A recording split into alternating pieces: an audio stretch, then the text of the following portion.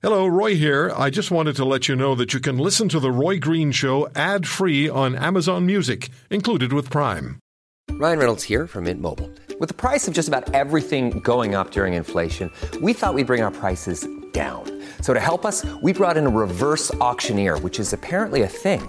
Mint Mobile Unlimited Premium Wireless. How to get 30, 30, bit to get 30, bit to get 20, 20, 20, bit to get 20, 20, bit to get 15, 15, 15, 15, just $15 a month? Sold! Give it a try at mintmobile.com/switch.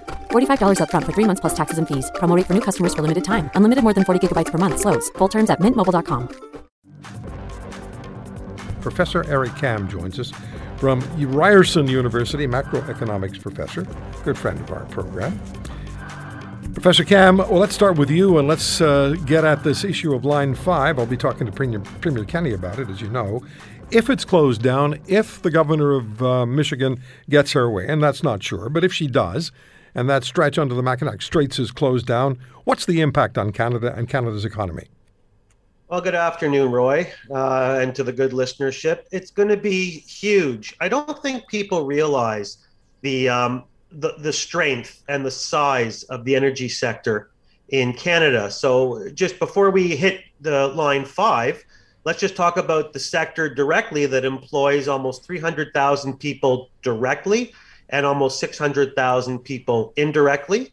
Energy counts for 10% of our gross domestic product, revenues at about $18 billion, $1.1 billion on research and development. We're the 6th largest energy producer, 4th largest exporter, 8th largest consumer. So what does that mean if you add it up? It means that in terms of energy, of course, we buy and sell. And so our exports that we're selling is about 23% of our total exports, about 135 billion. And then what are we purchasing? About 8%, 47.5 billion. Now, these are massive, massive numbers. So let's take it down now and shrink it to the Line 5 example that you asked me about a minute ago. You're talking about 540,000 barrels a day. That's half of Ontario and Quebec's fuel. And that's everything. That's for Pearson Airport, for home heating, light crude oil, synthetic crude oil, natural gas. In Saskatchewan alone, 70% of its energy would come from those lines. So the shortage, if they shut the line down, would be about 15 million gallons a day, or 45% of what we receive a day in terms of fuel. This would have huge, ugly ramifications for Ontario, Quebec, and Saskatchewan, and not just directly, but indirectly. Indirectly, the multiplier effect, the idea that every dollar earned is a dollar spent more than once. This will multiply into the billions of dollars of damage, Roy. And the problem is, if I can ramble, is there is no option. In my research about this, and I appreciated the chance to go back and learn about it, the volume of crude delivered on Line 5 is so massive that it would take, hypothetically, every day in this country, 800 rail cars and 2,000 trucks to move that amount of petroleum, and that's just impossible. Yeah. And that's what the suggestion is from Governor Whitmer, who, by the way, is opposed by business groups in the States, by Republicans.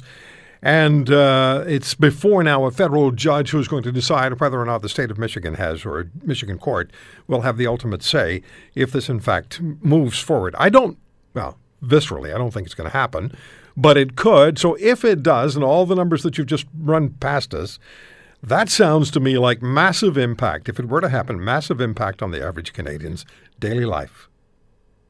Well, that's right. It is massive. It's going to, well, first of all, I mean, real incomes are going to fall, many of them to zero, because a lot of these people have very specialized training that work in the energy sector. And so they're going to have to potentially retrain to find new jobs. But Professor Kam, beyond that, just the average person who wants to go fill up a vehicle and get on with his or her life.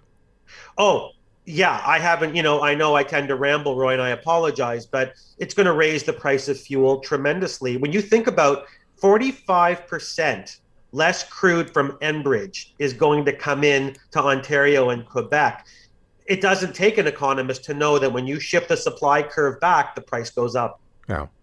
If the supply remains in place. if it remains in place. I get emails from people, and I appreciate it, about that I keep forgetting about the environment. And Roy, it's not that I'm forgetting about the environment. I have children too. The problem is this comes under the wrong strategy, wrong time department that we've talked about. It's not that environment isn't important. It's that right now we are living in an unprecedented contraction. Yeah. And to take more money, voluntarily more money out of people's pockets is frankly horrendous. Now, this is not what the governor of Michigan cares about. She says it's about the environment and the Great Lakes, and it's about the well-being of Americans, which to me, and I don't mind a governor saying I have to take care of my people, but let's also understand international relations. And let's also point at something else that needs to be pointed at, and that is we don't have a proper pipeline infrastructure across this country. And if you ever need an example, you have it right now.